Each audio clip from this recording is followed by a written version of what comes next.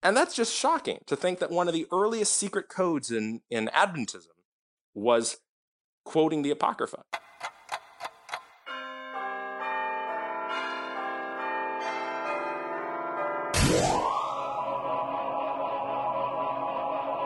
Today, October 22, is a very significant day in the history of our beginnings. Okay, welcome to a special episode of the Adventist History Podcast. We are going to be talking today about an area of Adventist history I really knew nothing about when I started this podcast. You can go back, listen to those early episodes, and you will find none of the subject that we're going to be talking about today. And my guess is you haven't heard about this either.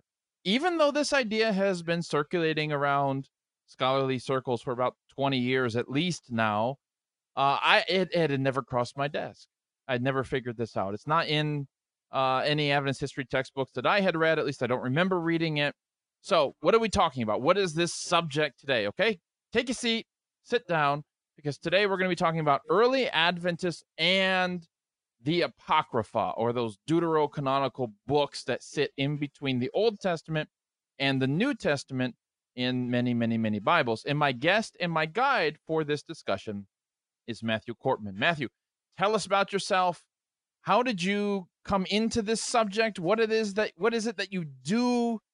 Lead us. Well, first, thank you so much for having me on here. For those that don't know who I am, which is probably everyone, I'm a master's student over here in Connecticut at Yale University's Divinity School. I'm specializing in the area of history known as Second Temple Judaism, which really, in a very complicated way, simply refers to the time that the Gospels were being written, Jesus was living, and the documents known as the Apocrypha were being written in Judea, and the surrounding areas.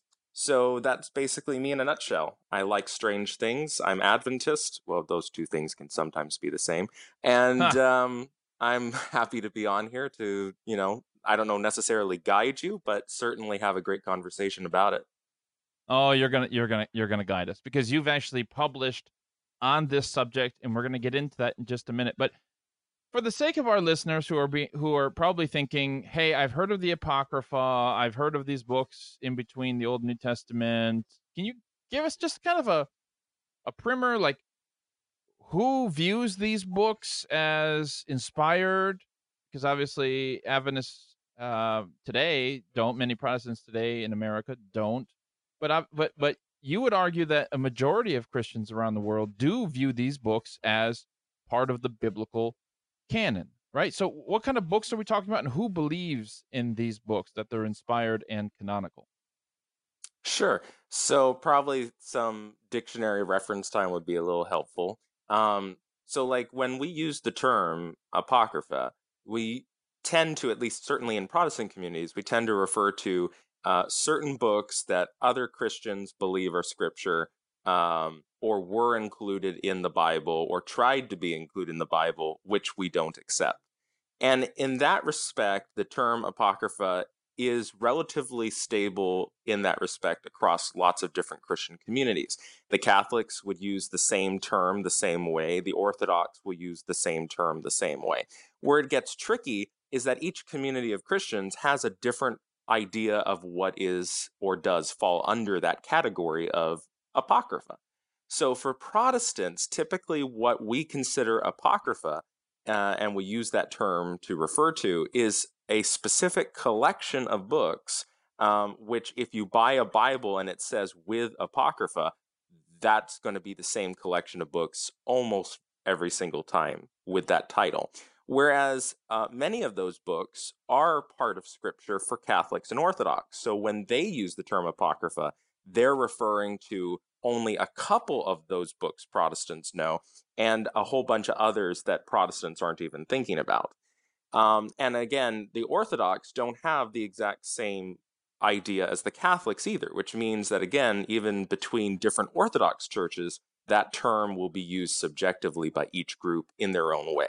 So what kind of books are these? Well, a quick listing of them, the ones that Protestants are the most likely to come into contact with or see included in their Bibles at Barnes and Noble, is going to be the books of Tobit, Judith, Baruch, Wisdom of Solomon.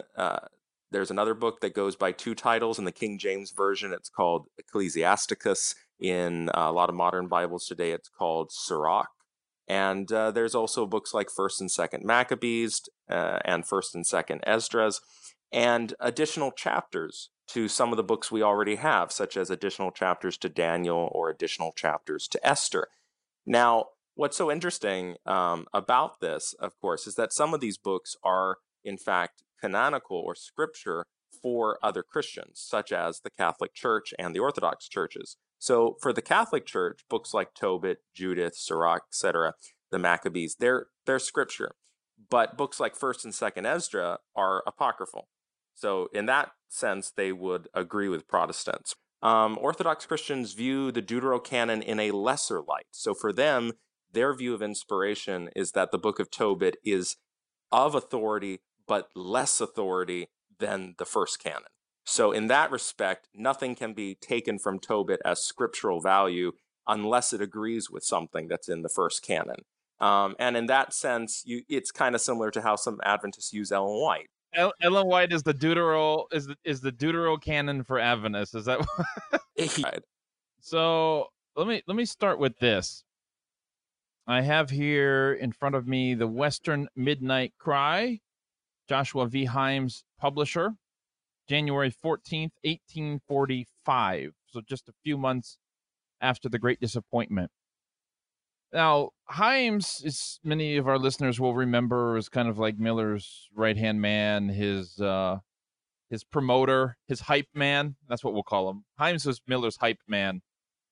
And so Himes has this article on the front page of his newspaper saying, that he's basically looking for fulfillment of America in Bible prophecy, and he can't find America anywhere in Bible prophecy, and that seems strange to him. America is a big not a superpower then, but this growing nation it's a new world, and he thinks that this should be reflected somewhere in the Bible.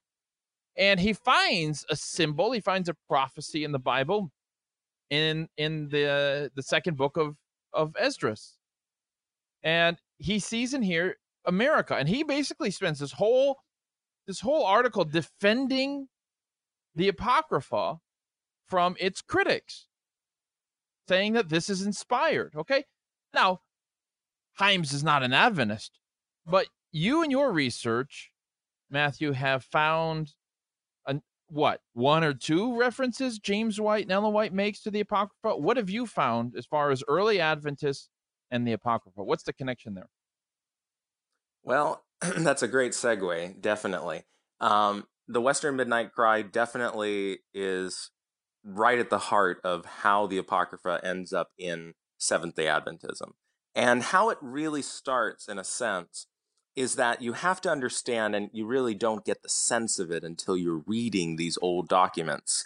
But the Millerite papers leading up to 1844, you find that everyone everywhere was pretty much attempting to come up with the same ideas as William Miller was, but through other means. And what I mean by that is that everybody did not, in the Millerite movement, agree with or completely adhere to what William Miller was proposing in every respect that he did. You will find many times in these papers where Millerites are writing in about other ways to get the dates. In fact, one of the greatest ones, and I have to go back and try to find it again, but it was years ago I was searching for some of this research. One Millerite actually predicted that Jesus might come in 2012. And he did all of this research, and I saw that. Unfortunately, it was 2014, 13, and I said to myself, darn it, if only I had done this a little earlier with the Mayan prophecies and everything going on, this would have made a great Review and Herald article. But yes. The thing is that ultimately what you saw there is that different Millerites were constantly trying to find ways to either question what William Miller was doing, just in case he was wrong, or to try and understand other ways to get to the same dates through other prophecies. And what's really interesting about that is that some of these Millerites started to look at Second Esdras, because in the Apocrypha, other than books like Tobit and Maccabees, which are narrative, or Wisdom of Solomon and Sirach, which are poetic, like Proverbs, um, the book of Second Esdras is the only work of prophecy that was contained in the King James Bible collection of the Apocrypha. So for the Millerites, that immediately got their attention to it. What's really funny about that is that because Second Esdra was not considered scripture by the Catholic Church, and because even most Orthodox churches didn't believe it, most Protestants hated that book more than any other. And partly because it was usually the wackiest people in history that were drawn to it because it was prophetic.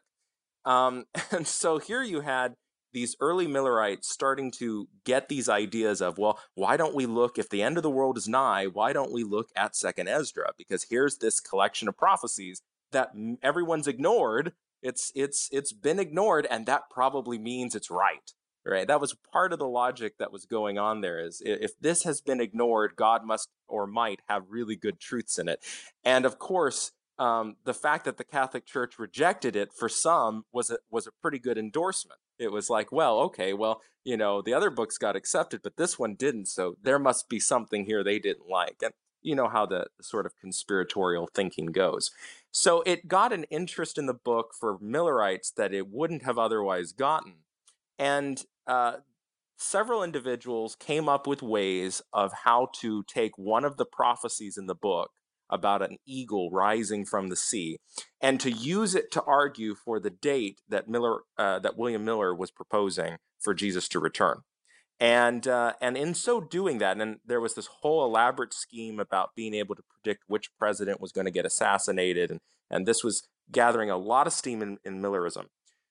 When William Miller's prophecy did not happen and the great disappointment occurred, enthusiasm for Second Esdra did not technically disappear, because of the fact that when Seventh-day Adventism started to rise, and you had these early Adventists, our forebears, starting to look at things, a lot of them had come out from those groups that were discussing Second Esdra, and they all had Bibles that had it. Now, the earliest two comments we can find on this, there's comments from like Joseph Bates, who in like 1847 or 1849, Joseph Bates writes that the book of Second Esdra can probably benefit nobody else but Seventh-day Adventists, because the Sabbatarian Adventists, because in his mind it was a special book that God had intended just for the wise. And you see this in Ellen White very early on in two visions. And this is going to be interesting for some people listening, partly because of the fact that these two visions were kept unpublished quite a long time. So one of them is from January, I think it's January 1850, and Ellen White says, writing about a vision, that she saw that the Apocrypha was for the wise, and that those who wanted understanding should know about it. And that was a really, really surprising quote, which did not get released publicly until the 1980s. Yeah, 1980s. It was around the same time there was an individual named Ronald Graybill who was doing research on this issue. He was the first person to try. And because of him and other people asking about some information regarding this, that quote was eventually released.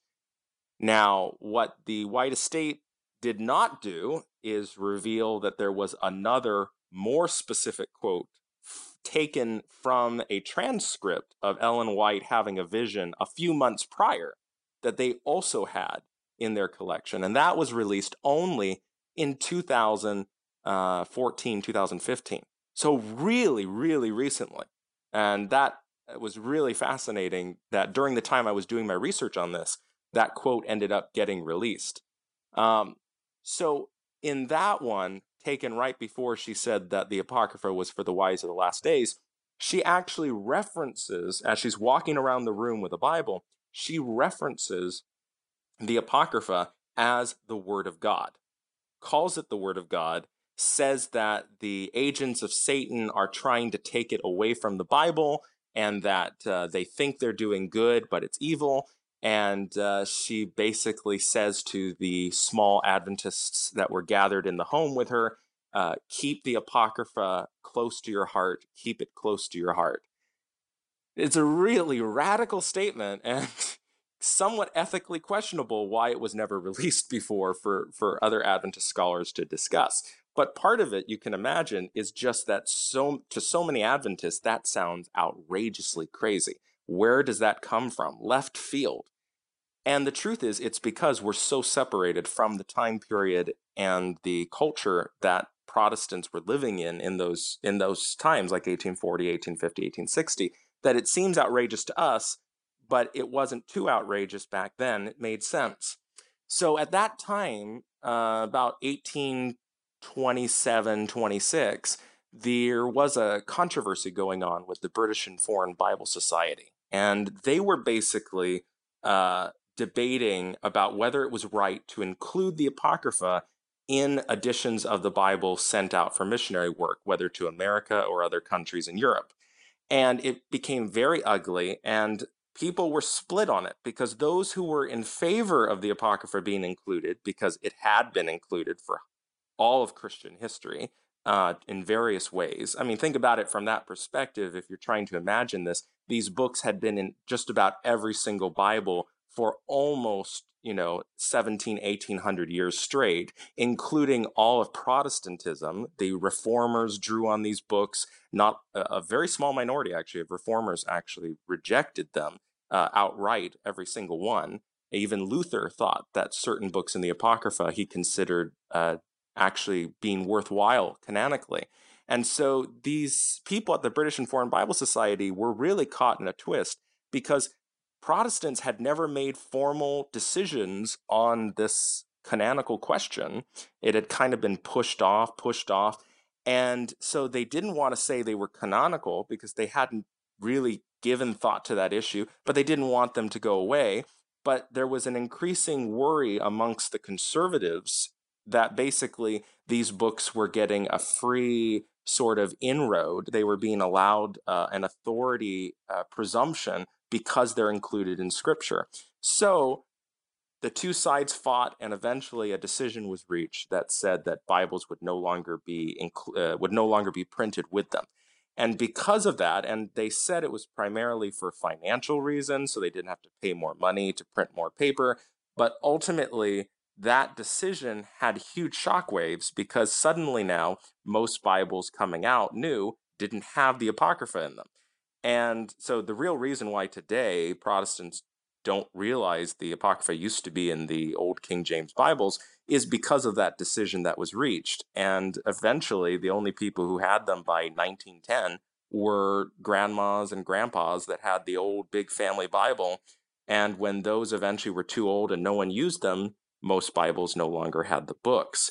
So for the early Adventists who were in the midst of this, and Ellen White specifically, it was a terrifying sort of situation in which suddenly you were being told that books that used to be in your Bible, which you used to have the freedom to talk about and discuss, were suddenly going to be taken out and just thrown away.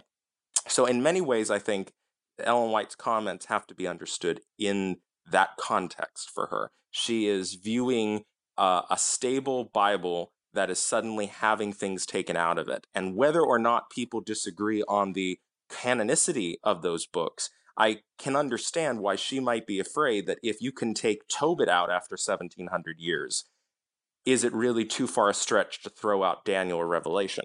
So, in your opinion, what kind of remains for future research into this area? Like, what questions need to be solved still? I think interesting questions that are perhaps not questions about the history per se, but the history and how it affects our theology. Those questions are definitely wide open and still needing to be evaluated by a lot of people. And that is to say, if the Adventist Church has had this mixed relationship with the Apocrypha, if Ellen White is only known on record to have endorsed the Apocrypha in vision, 2 times or 3. Um, and she never took it back, never taught against it. And the Adventist Church has never clarified its view on the canon. It creates a very interesting, sticky situation for Adventist theologians who are looking at this history, because we may have lived in practice for almost 100 years now where we don't treat the Apocrypha in that way. But we come from a heritage in which everyone who founded us did and widely endorsed at least one or two of the books, if not the whole collection, which creates a really fascinating question. What then is the canon for Adventists? Yes, there's the canon that is used, there's the canon we're actively living out, but that doesn't make scripture. That doesn't necessarily say then this is scripture and that's not because we don't use it. That may be true as a community, but it doesn't tell us what we believe doctrinally about these things. And of course, that opens up really confusing questions in regards to Ellen White's usage of these materials. Because if you have Ellen White endorsing them, and let's say the church makes the decision that it was right that we don't endorse them and that we're against them, that puts the church at strict odds then with these comments by Ellen White. And then that would open up all kinds of interesting conundrums regarding inspiration and how does the church view Ellen White? And can Ellen White be right or wrong on an issue of this great importance? And so you can see how this is an issue that, while it looks obscure and fascinating as just a historical piece, it has huge implications for how people in Adventism view Ellen White, how they view Adventism in relationship to Protestant history, and what we mean when we say we're a Bible-based faith. What I imagine, you can correct me if I'm wrong, but what I imagine that's kind of frustrating about this subject is, obviously the pioneers talked more about the Apocrypha than many of us are comfortable with today as Adventists. And yet they didn't talk about it. They didn't clearly define how they saw the Apocrypha. They recommended it. Obviously, you have that statement from Ellen White talking about it being ripped from the Bible, as the work of Satan. And yet, if they viewed it as Catholics viewed it, we might expect it to be relied upon more. We might expect it to be emphasized more. I mean, they obviously allowed writers to write against it in the review. And yes, definitely. It was an allowed topic for debate and discussion always. So that's what's just so interesting. And we have this with a number of topics in Adventist history. Like especially with Christology or the Trinity. I mean, you have this where there's a kind of an open forum, but you would expect more friction than you actually find. I mean, okay, so you noted at the end of your Spectrum article that came out last year, a quote from 1918 where a professor is recommending that students go buy a set of the Apocrypha. This was in the Christian Educator in September 1918.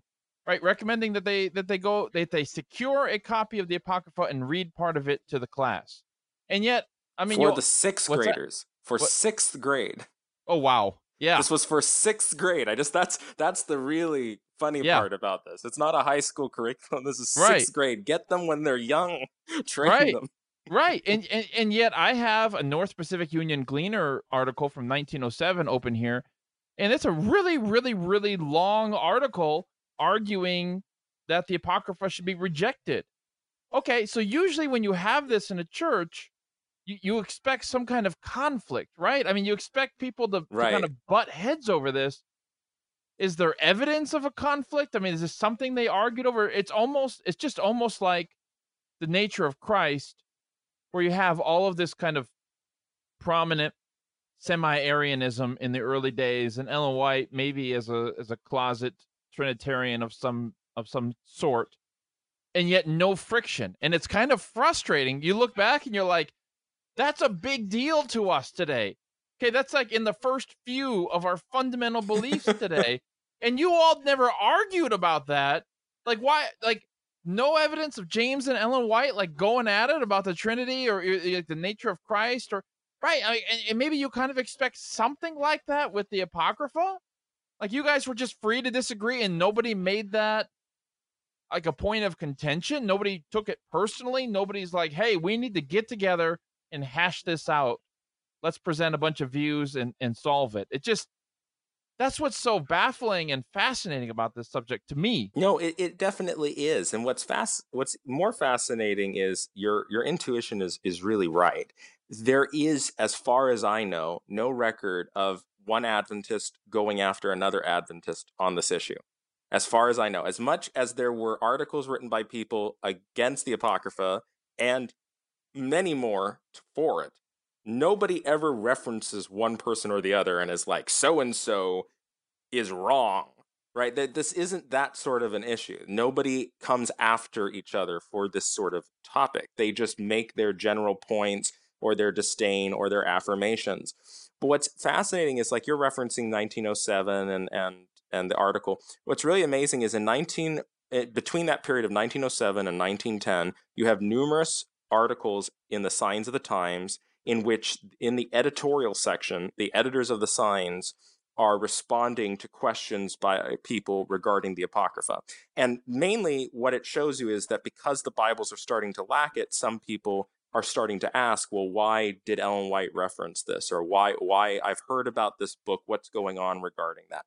And what the editors of the Signs wrote is really fascinating, in that they tell their readers again and again that many in the church's authority believe that one or more of the books of the Apocrypha are definitely scripture or are definitely inspired. And what's really fascinating in that it gives you a glimpse that this is an issue in which you had Adventists privately very strongly believing in the canonical authority of some of these works. Mostly, I believe it's Second Ezra that had the most interest because it was prophetic. But at the same time, it's an issue people talk about out loud, but at the same time, it's not something that is like blowing up into contention. So you have J.N. Andrews, the man responsible for the name of our seminary, and he wrote a sermon on the Book of Tobit, which was published in the Review.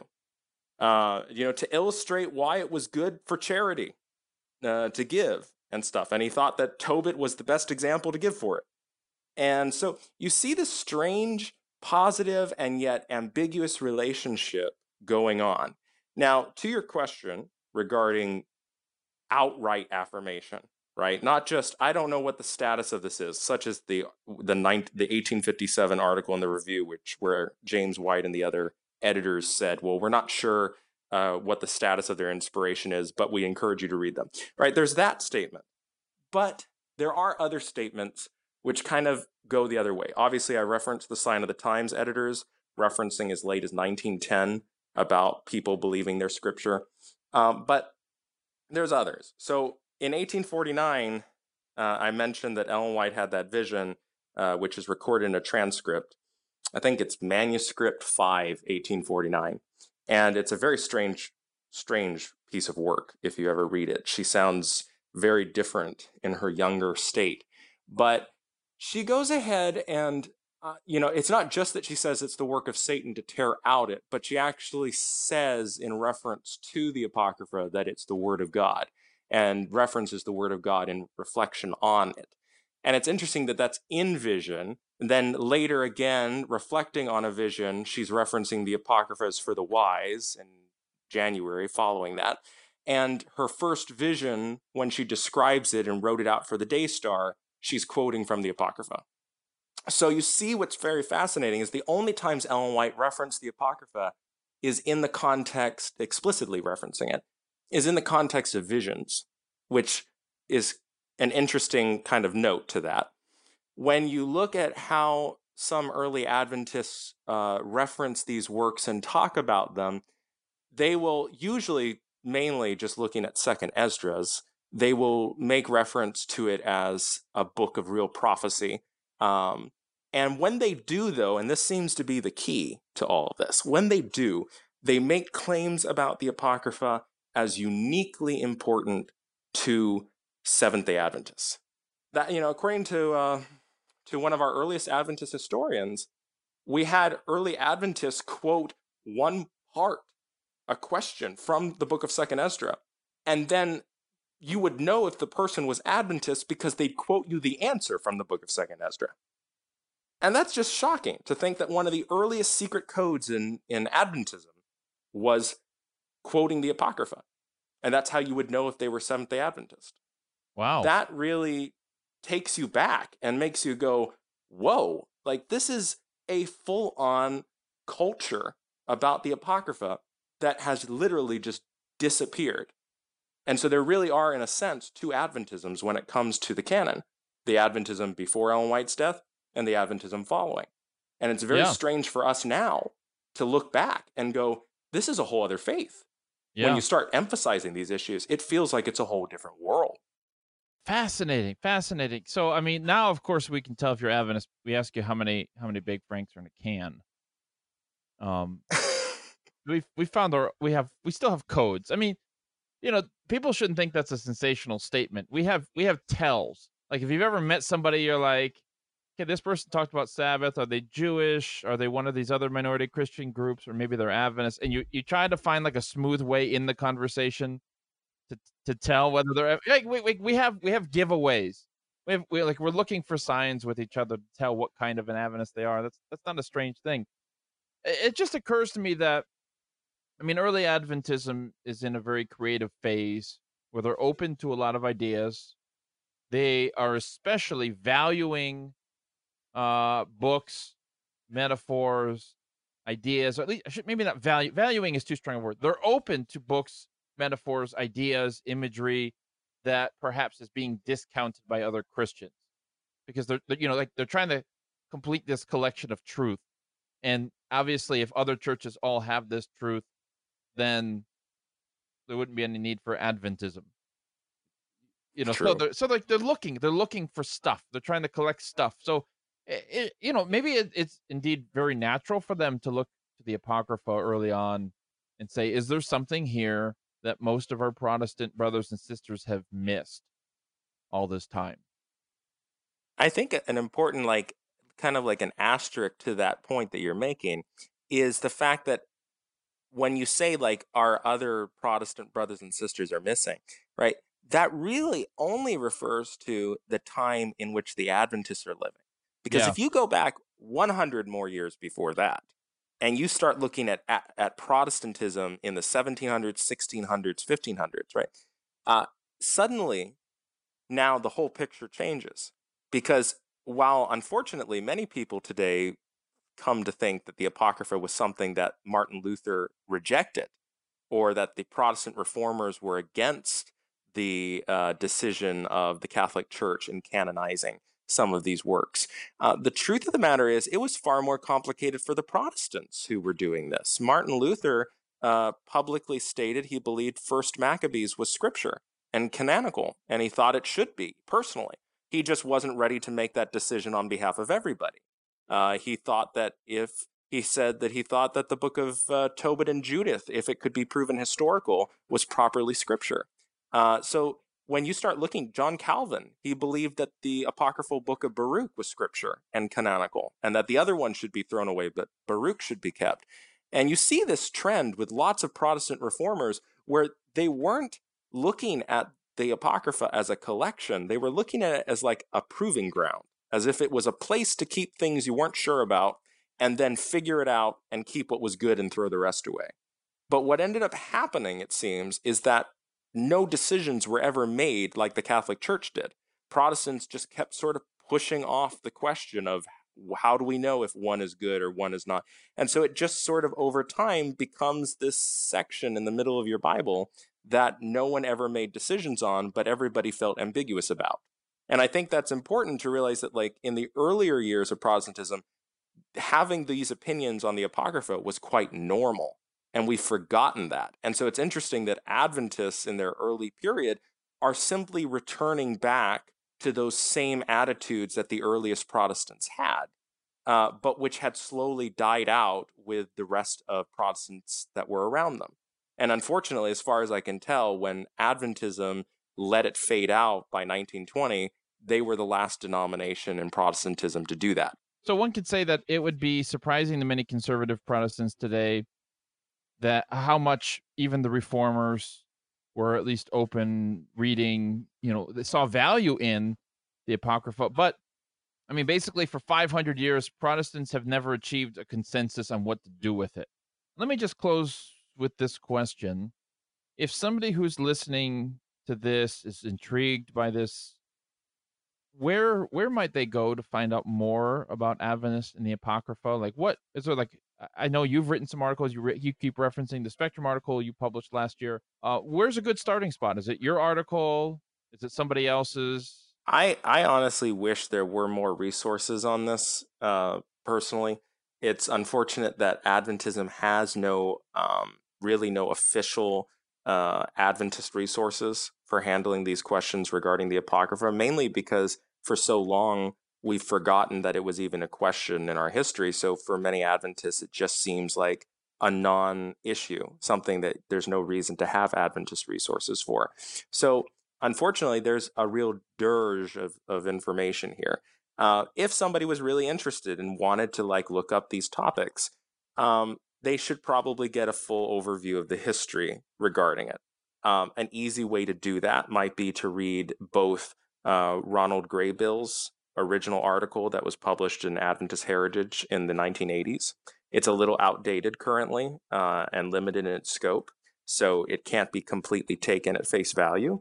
But you could read that article first and then read my article published last year in Spectrum, which is called Adventism's Hidden Book, A Brief History of the Apocrypha.